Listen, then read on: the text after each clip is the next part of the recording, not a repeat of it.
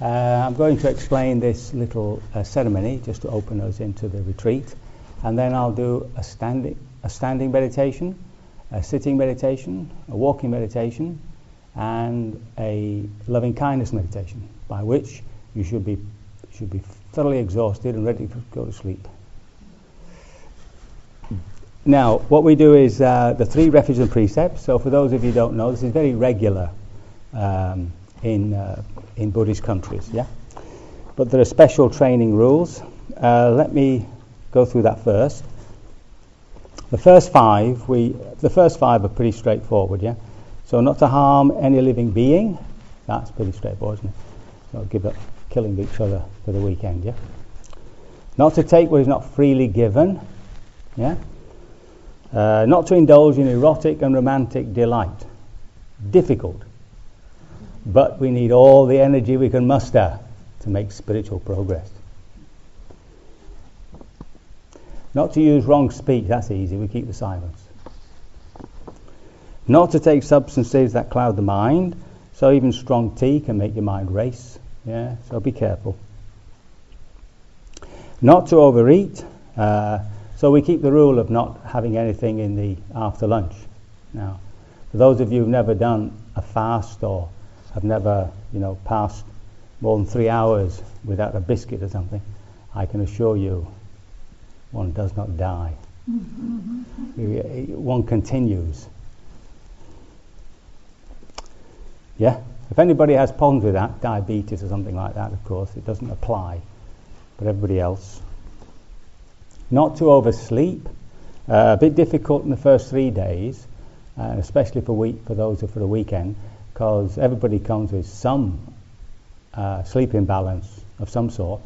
Either they're not sleeping well or they're oversleeping. Yeah, so it just takes a couple of days to get that sorted, and then after that it is definitely dullness and lethargy, sloth and torpor. And don't kid yourselves, huh?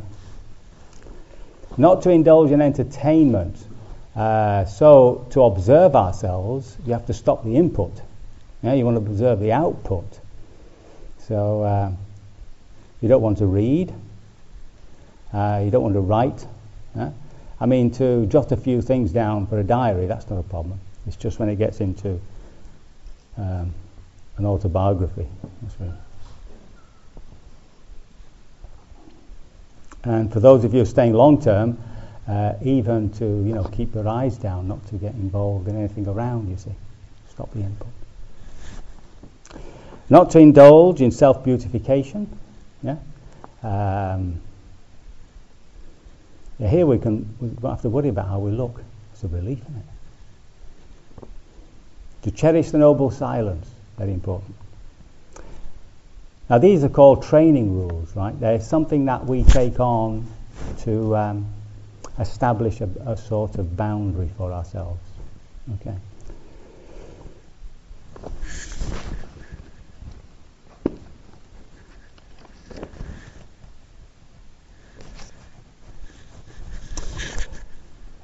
The other thing is the schedule. So that's also your discipline. It's not a word we particularly enjoy these days, but that's really something which you devote yourself to, so that you get a rhythm. See, sitting, walking. Huh? That's important, yeah, to get that rhythm going. And if you can, to stay within the boundary of Gaia House. Yeah.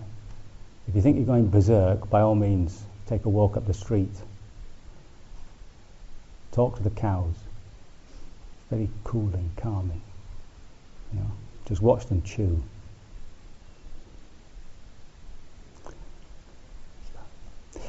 So we'll take those training rules. Now, when it comes to the puja, see, Dhammam pujami, Buddham pujami, Dhammam pujami, Sangham pujami. Bowing is a very strong physical language for surrender. And remember, the spiritual life always asks you to do exactly what you don't want.